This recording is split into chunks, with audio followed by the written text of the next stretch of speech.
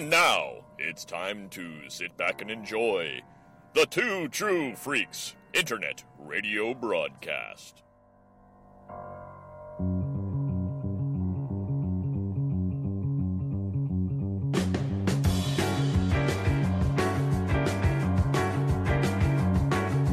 Swinging through the city, over the rooftops high. Figure in the moonlight, silhouette in the sky. Daredevil fight for what is right. Daredevil fight for you tonight.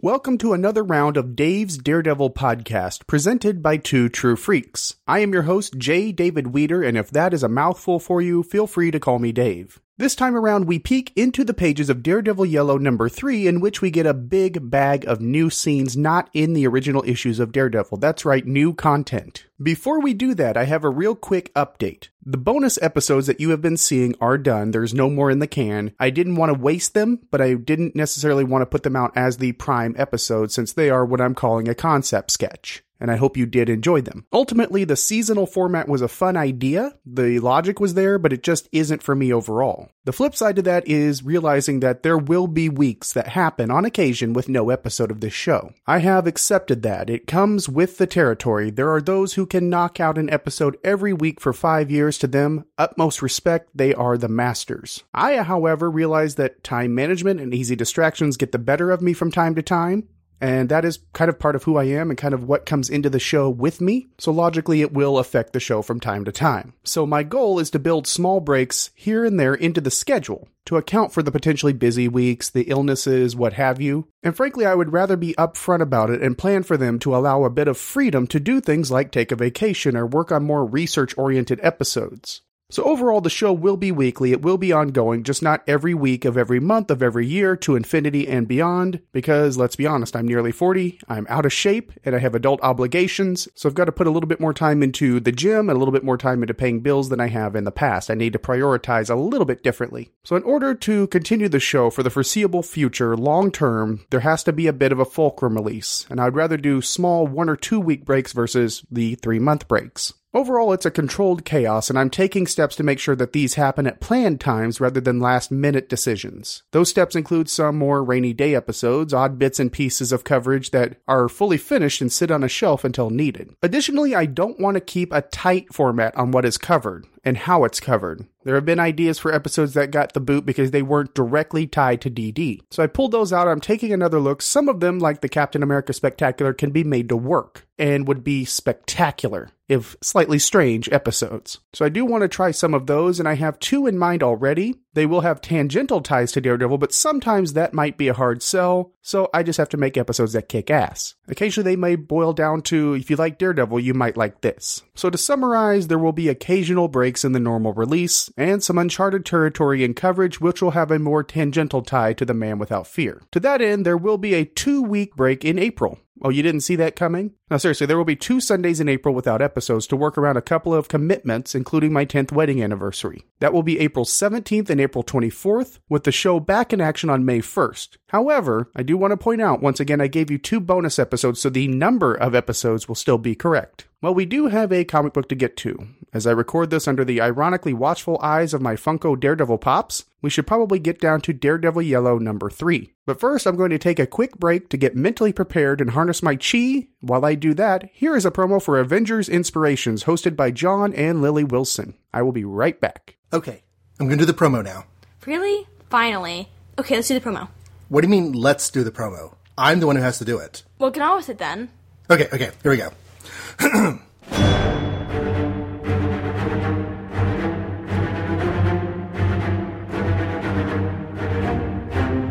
Iron Man, the Incredible Hulk, the Mighty Thor, the Captain America. Wow, being dramatic there, aren't we? Do you think it's too much? Should I back off? No, you're fine. You're good. Okay. You've seen the Earth's mightiest heroes in the Avengers franchise of films. Now you can enjoy the stories that have inspired those films through the magic of comic podcasting. Magic of podcasting? You sure about that one? Well, yeah, because, we're awesome. Like, magic. Only without actually seeing any magical things. Just go with it. Okay. Don't forget to tell them what we're actually doing on the show. Oh yeah, okay. So join Lily Wilson, the awesomest teenage comics fan in the world, as her father takes her through all the early comics that feature characters from the Avengers franchise of films. And some that aren't in those films yet, but will be. Because we started with Ant-Man before we had a full film. Oh, well, yeah. And don't forget Spider-Man. He's not like an Avenger, but he's there. Oh, okay. So, maybe it should be that feature characters that have been, are currently, or will one day be in the entire Marvel Cinematic Universe. Better. And where should they go not see this magical podcasty goodness? New episodes can be found... Do I have to do the voice? Yes, you do. Okay. New episodes can be found at the Complete Marvel Reading Order website, cmro.travis-starnes.com, and clicking under the Podcasts tab. Or on iTunes by searching Complete Marvel Reading Order, or just search for the name of the show itself. Dad, don't you think we should actually say the name of our show? Oh. Yeah! Avengers! Inspirations! Podcast. Listen and stuff. Yeah, good job, Dad. Thank you. In the last 2 episodes of Dave's Daredevil podcast, present-day Matt Murdock is remembering the events that inspired him to become Daredevil to deal with the death of Karen Page. We saw Matt Murdock lose his father to criminals after Jack refused to throw a fight. Unable to accept that the criminals slipped through the legal system, Matt donned a costume and adopted the name Daredevil and attacked them at Fogwell's gym. Matt convinced the gunman, Slade, to confess to Jack's murder, but his boss, the Fixer, died of a heart attack. And Nelson and Murdock gained a new secretary, Miss Karen Page, and that brings us to the next leg in the saga, Daredevil Yellow number 3, the October 2001 issue. As before, we have a cover by Tim Sale. Here we have Foggy and Matt shaking hands on the steps of their new firm, Nelson and Murdock, as Daredevil's image is cast in the sky holding a billy club out to the reader. I'm going to be honest, I don't have a lot to say about this cover that I didn't have to say about the first issue. In fact, the first and third issues have covers that are essentially opposite sides of the same coin, even having the same shade of yellow for the sky. It almost acts as a slight narrative for the passage of time. They work together, and I like them for the exact same reasons, but neither really separates itself as a standout. The story inside, though, is entitled Stepping into the Ring, written by Jeff Loeb, with art by Tim Sale, letters by Wes Abbott, and colors by Matt Hollingsworth. As all the issues are, they are reprinted in the Daredevil Yellow trade paperback or hardcover. It's on the Marvel app and Comixology for digital download, both in trade and individual form, and available for reading on Marvel Unlimited.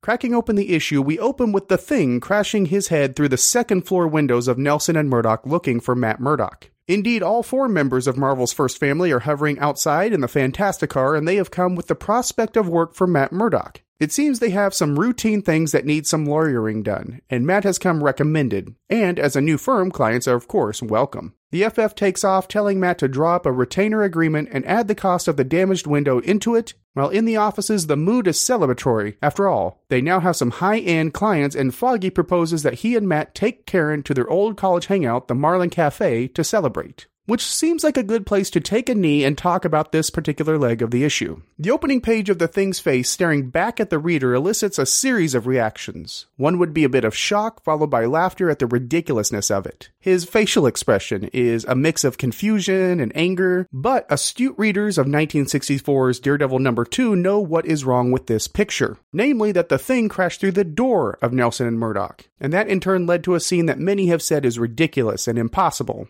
Ben Grimm fusing the door by forcing the two halves back together. However, that isn't quite as far-fetched as one would imagine. I've done the research, and there is a concept called friction welding that works on this very principle. To be specific, it's called linear friction welding, and in linear friction welding, 2 pieces of wood are placed together and vibrated at a speed fast enough to allow heat and friction to merge the 2 pieces together. Which really has nothing to do with the issue in front of us, I just didn't want to waste all that research. The other big problem with this scene, when comparing it to the events of Daredevil number 2, Matt wasn't present when the Fantastic Four arrived. Matt was actually out busting up an automobile shop headed by Electro and got all of the paperwork secondhand. It would be simple to say that Loeb put Matt in the scene to streamline the story. That would make sense, but the simple answer is boring. So here's my take. Matt is remembering all of this as he writes his letters to Karen, so we are looking at this through the unreliable prism of memories. With that, Matt places himself there by mistake. It's probably a story that he and Foggy have told over and over again, and he has fudged the details so many times, he's convinced himself of this. It's not the most problematic error, but another reminder that this is from the point of view of an unreliable narrator. However, as I was thinking about this in the past week, another aspect dawned on me, another perspective. While we are looking at memories, there could be another vehicle for the thought process, namely a dreamlike state or a trance. And suddenly we have the idea that Matt's process of remembering involves dream logic. Now, it might be more of a daydream mindset than an actual REM state, but it becomes fluid. To support this, let me point out that for what we see in the modern age across a few sparse pages in the first issue, Matt is around Fogwell's gym. No paper, no pen, just wandering the old place. So we can assume that Matt is elsewhere, scribbling these memories down or typing them. He lets his mind wander back, but the memories have this sheen on them. Whether put there consciously or subconsciously, Matt inserts himself into places that he wasn't and reorders the events. Therefore, the memories are fluid, allowing some new elements, which you're going to get into later in the episode. You could basically compare it to the dream where you're in class wearing only your underwear. The classroom is a real place, the people there are real, but you're nearly 40 and you graduated a decade ago. Or a dream that you were in New York with Dr. Bill Robinson and Scott Gardner sneaking around Paul Spataro's house waiting for him to wake up while eating his Doritos. What that allows is a fluid story where some of the memories are jumbled, but the psychological significance goes up a few notches in some relevant ways and so not relevant ways. I would interpret Matt placing himself in the offices when the Fantastic Four arrive as a form of wishful thinking, almost as if Mr. Fantastic offered a form of approval on Matt, not Daredevil. Or maybe it's the simple version. It is easier to place Matt here to expedite the story a bit rather than actually add another page of exposition. However, either way, Fantastic Four, they look great. When you think about it, the Fantastic Four are the perennial Silver Age Marvel Comics property. Maybe the truest link from Golden Age storytelling to the more progressive modern version. Very Norman Rockwell in their concept. Which means Sale really shines here since the Fantastic Four lend themselves so naturally to his own Norman Rockwell idealized Americana stylings. The 2-page spread of the Fantastic Car hovering outside the office building is filled with small details. Like 2 men in a nearby truck marveling at the sight of Marvel's premier super team, Sue Storm is catching the debris of the Thing's entry with an invisible bubble, and Human Torch flies in a loop amusing a child looking out the window. It's damn hard not to look at this spread and not smile. One of my favorite aspects is Matt and Reed's dialogue, as Matt tells Reed to call him Matt, instead of Mr. Murdock because that is so Mr. Murdock, and Reed tells Matt to call him by the first name as well. To an extent, this comes off as 2 men in charge of their respective nut houses, and conveyed, to me at least, a sense of respect and admiration, a form of camaraderie. Dreamlike, I tell you. And there is the first real stone set in place for the Matt and Karen romance. As Foggy gives Matt some grief about his exchange with Mr. Fantastic, Karen sticks up for Matt and also adds that they should be proud of what they accomplished here today. When she does so, her heart skips a beat and so does Matt's. He forgets all about the Fantastic Four and it only matters that Matt is important to Karen. Which brings us to the next leg of the journey. Let's jump back into Daredevil Yellow number 3. Later, Daredevil makes his way to the Marlin Cafe by way of Billy Club and Rooftop, ditching the Daredevil costume before meeting up with Foggy and Karen. Things don't go swimmingly at the Marlin Cafe as a group of college douchebags give Matt a hard time about wanting to shoot pool and call him Helen Keller. So Matt schools them, rattling off a string of Helen Keller jokes as he sinks every ball with one shot save the 8-ball. A bit later, Matt helps Karen into a cab, sharing some tips about curing hiccups with Karen before sending them on their way. Once alone, Matt faces off against the college douchebags waiting in an alley who think Matt is easy prey thanks to his blindness. As you would expect, he thoroughly kicks their asses before swinging off into the night, leaving their sorry asses laying in that dark alley, which is another good stopping point to take a moment and talk about this second leg of the issue.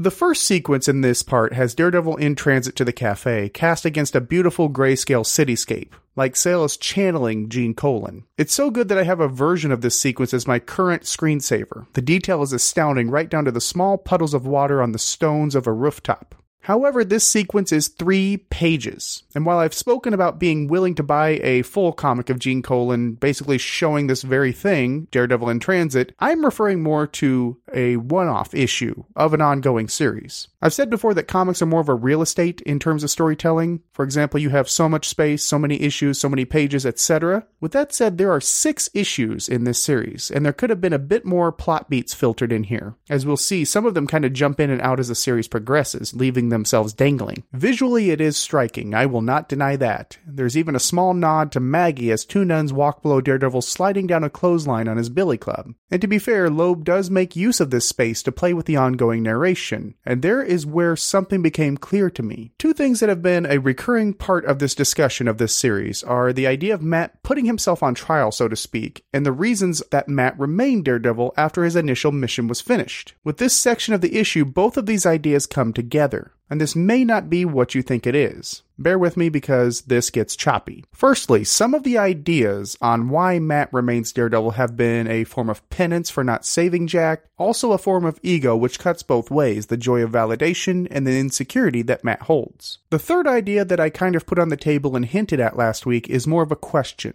What role does Karen Page play in Matt's decision to make Daredevil an ongoing identity and mission? And I think that question is perfectly summarized with one line here. Daredevil thinks, with you on my mind, I thought I could fly. Let's lay out what's happening here, and presumably in the confines of the original Daredevil number 1 through 2. There's an obvious attraction to Karen. Matt's senses give him a good idea of what she looks like, so there is that surface-level physical attraction. Add to that moments like Karen saying, we should be proud of what we did here, after the Fantastic Four contract, and her general support of Matt and Foggy. Through that, her personality also won him over. She completes a circuit between Matt and Foggy. If they're the bricks, she's the mortar of Nelson and Murdock, and the bond is already set. But Matt is also looking for a bit of validation in the female form. Remember, his mom left him, or he assumes she's dead at this time. His romance with Elektra went down in flames. To this end, Matt mentions that the idea of his name, Daredevil, being mentioned in the same context as Thor and Iron Man is laughable. And of course, the bully's not laughing, as we mentioned last week. He's still looking to be accepted. Let's add to this the idea that Jack is gone, Matt's only family. Sure, Matt has Foggy, but he doesn't feel that certain void needed for a nuclear family. And looking back on the original comics, the original lament of Karen Page was that she could or would marry Matt if only his blindness didn't form a barrier between them. So Matt has insecurities and believes that Karen, who is ideal to him, only sees Matt Murdock as a blind, a cripple, if you will. This leads to the thought process, if only she could see the real me. As Daredevil, Matt uses his full scope of senses and physical ability. He doesn't have to hide or hold back. He's free, and maybe there is that sliver of hope that Karen would reciprocate if she saw that. That is the seed of the idea that Matt wants Karen to see what he can do, to be impressed or wooed, and then love Matt for who he is. All of this coming from a place of insecurity and loneliness or mourning, if you will. This seems like a good foundation to build the case that Matt continued to being Daredevil, or was maybe influenced in the original issues to have an outlet for Karen to see him as he is. Now, of course, there's also altruism and things of that nature that propel him. Once he's in the arena, once he's been Daredevil long enough, he sees the good he can do. Let's not discount that. But that's the impetus, that's the mindset, that's the role that Karen plays, at least initially. Now, with that in mind, along with Matt basically putting himself on trial, let's move to the scenes at the Marlin Cafe. And I hope you have everything saran wrapped because I'm about to blow your mind. I'm going to make this statement up front and just be completely blunt. This sequence, to me, in my opinion, is a dream or a dreamlike state. You can call it a trance or just deep free-flow thought process that mingles conscious and subconscious thoughts. With that said, let me tell you why. My first piece of evidence is the establishing shot where Matt calls out the regulars who are still exactly how and where they were years earlier, as if they're frozen in amber. We mentioned the Tiger Lady growling at her drink, Pacifico, the mad poet spouting poems in Spanish. There is the magic. This poem that Pacifico is calling out. Let me give you since my pronunciation is terrible, let me give you the Spanish version. Si de pronto no existes, si de repente usted no vive, voy a seguir viviendo. These are the first lines of a poem called La Muerta by Pablo Neruda. The English translation of the title is Dead Woman. In English, these lines read, if suddenly you do not exist, if suddenly you no longer live, I shall live on. Well, if that isn't on the nose, I don't know what is. Frankly, this whole sequence feels like it was guest directed by David Lynch, because this is some straight up Twin Peaks.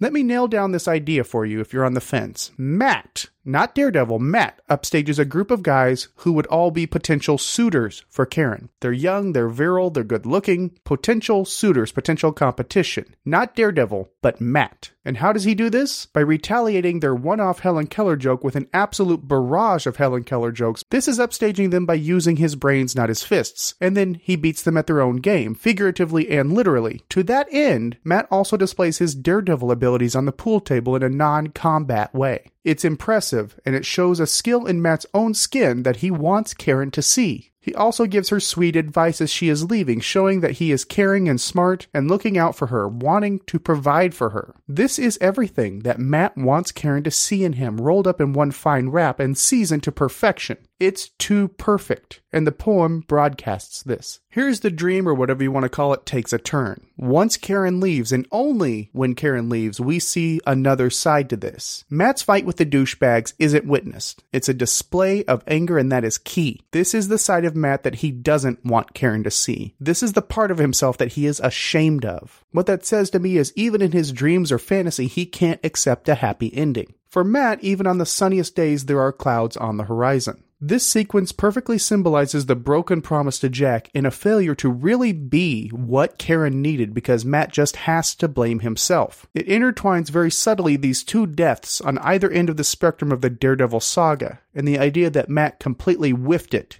and he is now alone. He shows Karen what he wants her to see in accordance with the promise he made to Jack, and then turns around and completely negates everything. This is an argument against Matt's mindset at the time, an admonishment of his youthful flamboyance, and how that can backfire even in the modern context. The trial is still continuing. This is an accusation. If you really want to read it as such, it could just be Matt hustling pool and taking the garbage out, and that doesn't seem quite as entertaining or quite as deep or really quite as relevant. With that, let's plow through the last part of the story and bring this bad boy home. Sometime later, Matt visits with Slade, who is sitting on death row. Matt's hope is to find out who the power above the Fixer is. Slade doesn't tell, mocking Matt instead and asking for more pistachio nuts. When Matt returns to the offices of Nelson and Murdock, he finds Foggy interviewing a prospective new client, a woman named Grace. Grace is being blackmailed by somebody that has found out a secret that she holds, and she is seeking help, but seems skittish about providing details. As soon as she leaves, Matt tells Foggy that she was lying. He doesn't know what she was lying about, but she is lying. Some time passes and the man that Grace accused of blackmailing her arrives, a big man with a reputation for being merciless on Wall Street. He states that the woman was saying libelous things about him and that he wants to employ the services of Nelson and Murdock. And with that, we meet the owl and the issue closes, which means we should talk about this last section and the issue overall. The most memorable scenes in this entire series are this one and one other scene in which Slade appears in the next issue. They stand out the moment anyone mentions Daredevil Yellow. This scene manages to give me chills. For one, it actually comes off the page as a cold, lifeless room. It literally makes me cold to read this. Secondly, the complete lack of regret or sorrow in Slade. It's galvanizing. He did it. He feels like Jack's death was justified. No matter which way you slice it, that is cold. Matt isn't here to show sympathy, by the way. Matt's only here to try to work up the criminal food chain. He's trying to get the person above the Fixer, and Slade won't tell. I, however, will tell. Daredevil Volume 2, Issue 66, which is part of the Bendis Malieve run, fills in that gap in the Golden Age storyline and introduces the character of Alexander Bont. Bont was an old-school gangster who jumped in to fill the gap when Lucky Luciano was deported and made himself a name by killing a superhero from the Golden Age. Yeah, he was a B-lister called the Defender, but he still killed a superhero. Bont is important because he is the link between the real-world Mafia history and Earth 616 Mafia history. Because it is true that Luciano was deported and the Luciano family changed leaders, eventually becoming the Genovese family. Here with Bont, we see a line of secession. Bont is taken down shortly after this, leaving a power void which, well, had many attempts to try to take the throne. For example, the Big Man from Amazing Spider-Man number 10. But more importantly and more relevant to what we're seeing here, that void would eventually be filled by Wilson Fisk, who would take it to the next level. Essentially, Bont was the early proto-version of Fisk. Now, I will say that the fact that Slade doesn't tell Matt who this is doesn't mean that Slade's bad for that. Well, there's all kinds of other reasons why Slade is bad. We've pretty much demonstrated that. But it does put Slade in a more human light. Not quite sympathetic, but more understandable. Because the main reason he doesn't tell Matt about Bont is his children. Slade has children and his concern for his children is valid. But also it mirrors Jack and Matt a bit, even though it's not acknowledged at all. But it is right there, a father taking a sacrifice for his kid. He could get his sentence reduced, he could live longer if he just cooperated, but he wants to keep his kids safe. Jack likewise was in a position with his back against the wall. Go with the system or face the results that could harm those closest to him. The kicker is that the big bad Alexander Bont is the evil force that is responsible for both men being in their respective positions. Or I guess I should be more clear, their decisions put them in that position. Alexander Bont is the force that's working against them. While we feel for Jack, Slade has no remorse, no redeeming qualities. They are two sides of a coin, and Slade is the ugly side. The man even brags about putting the gun to Jack's head. He tells Matt that he should have seen it, and then turns that into an insult by reminding Matt that he can't see. And the cherry on top? He asks Matt to bring him some pistachio nuts. And I swear, if I'm misreading this, please tell me, but there's a panel there where Slade realizes a moment that the nuts were what led to his downfall. Because he just laments pistachio nuts, and you see this potential realization. As far as Grace and the Owl entering the picture, this is a source of frustration for me, since this bit doesn't come to relevance until issue 5 of the series, and even then it doesn't track all the way through.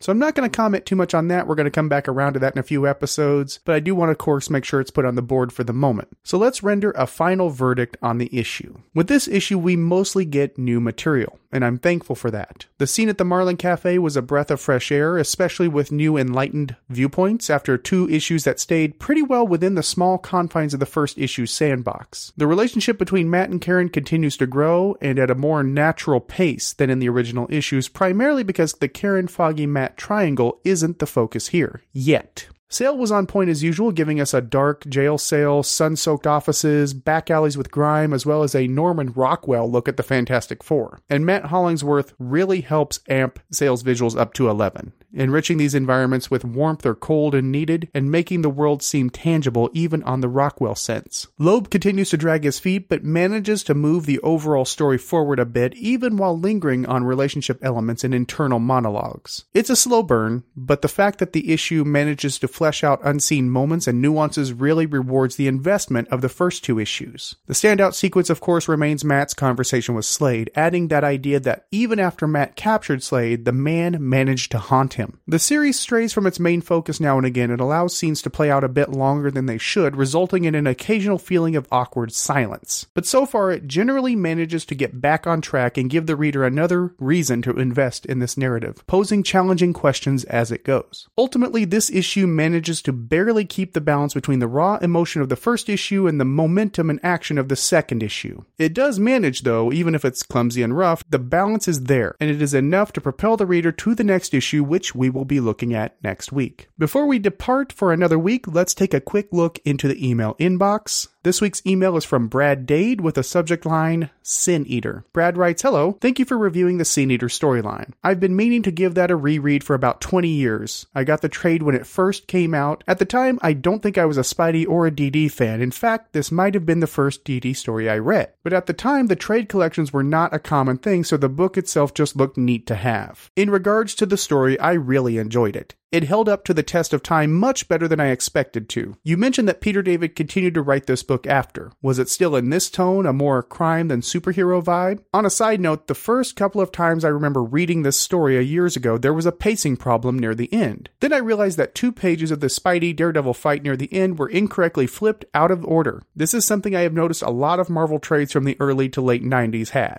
I used to have several Daredevil trades that were awful for that. Really looking forward to your look at the Child's Play storyline. There is a minor plot hole there that has drove me nuts for decades. Cheers, Brad Dade." And see, so far there's been a lot of good response to the Sin Eater storyline, which I really appreciate. It tells me I can be a bit playful with what I cover. As for the pages flipped around in that trade paperback, I saw examples of that in my time, and they all stem from the mid to late 80s, like you said. Also because trade paperback was used to facilitate sold-out issues rather than to supply the big bookstores with fodder, so quality control was probably looked at as a non-priority, seeing as which there was still a bit of a collector's market there, and most people would be seeking out the issues in individual form. As far as Peter David's run on Spectacular, it did remain in the darker street-level tone for the most part, but it did slowly add a bit more splash of superhero here and there. It dealt with the fallout of the Sin Eater tale, but never really went back to the level of intensity or grit that you see here. And that's kind of a mixed bag, some good, some bad. As for Child's Play One Day, Brad, I will cover that and all of the plot holes involved. I gotta say, it was definitely the lower point of the Miller run, right before the book took off for the finish line. But thank you for dropping a line, Brad. If anyone else wants to drop an email, feel free to send a line to mail@daredevilpodcast.com. And that brings us to the close of another episode. Next week, Electro, the Rockettes, Bowling, the final fate of Slade, and a surprise engagement await Daredevil in the pages of Daredevil Yellow number 4. That is in 1 week. Until then, justice may be blind, but it can see in the dark.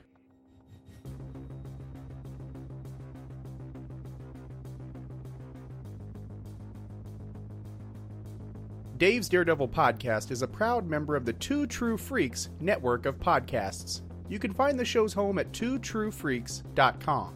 Also, choose to like the network on Facebook. Simply search for Two True Freaks. You can find me on Twitter at twitter.com/DaveWeeder, and you can email the show. The address is mail@daredevilpodcast.com. Did you know? You can sponsor any episode of your favorite Two True Freaks affiliated shows. That's right, simply click the PayPal link, donate any amount at all, tell us which show you're choosing and what message, if any, you'd like us to read on your behalf. And you will be an official sponsor of that show's very next episode with your message read in the show's opener. It's that easy, and there is no minimum donation. Be a show sponsor today.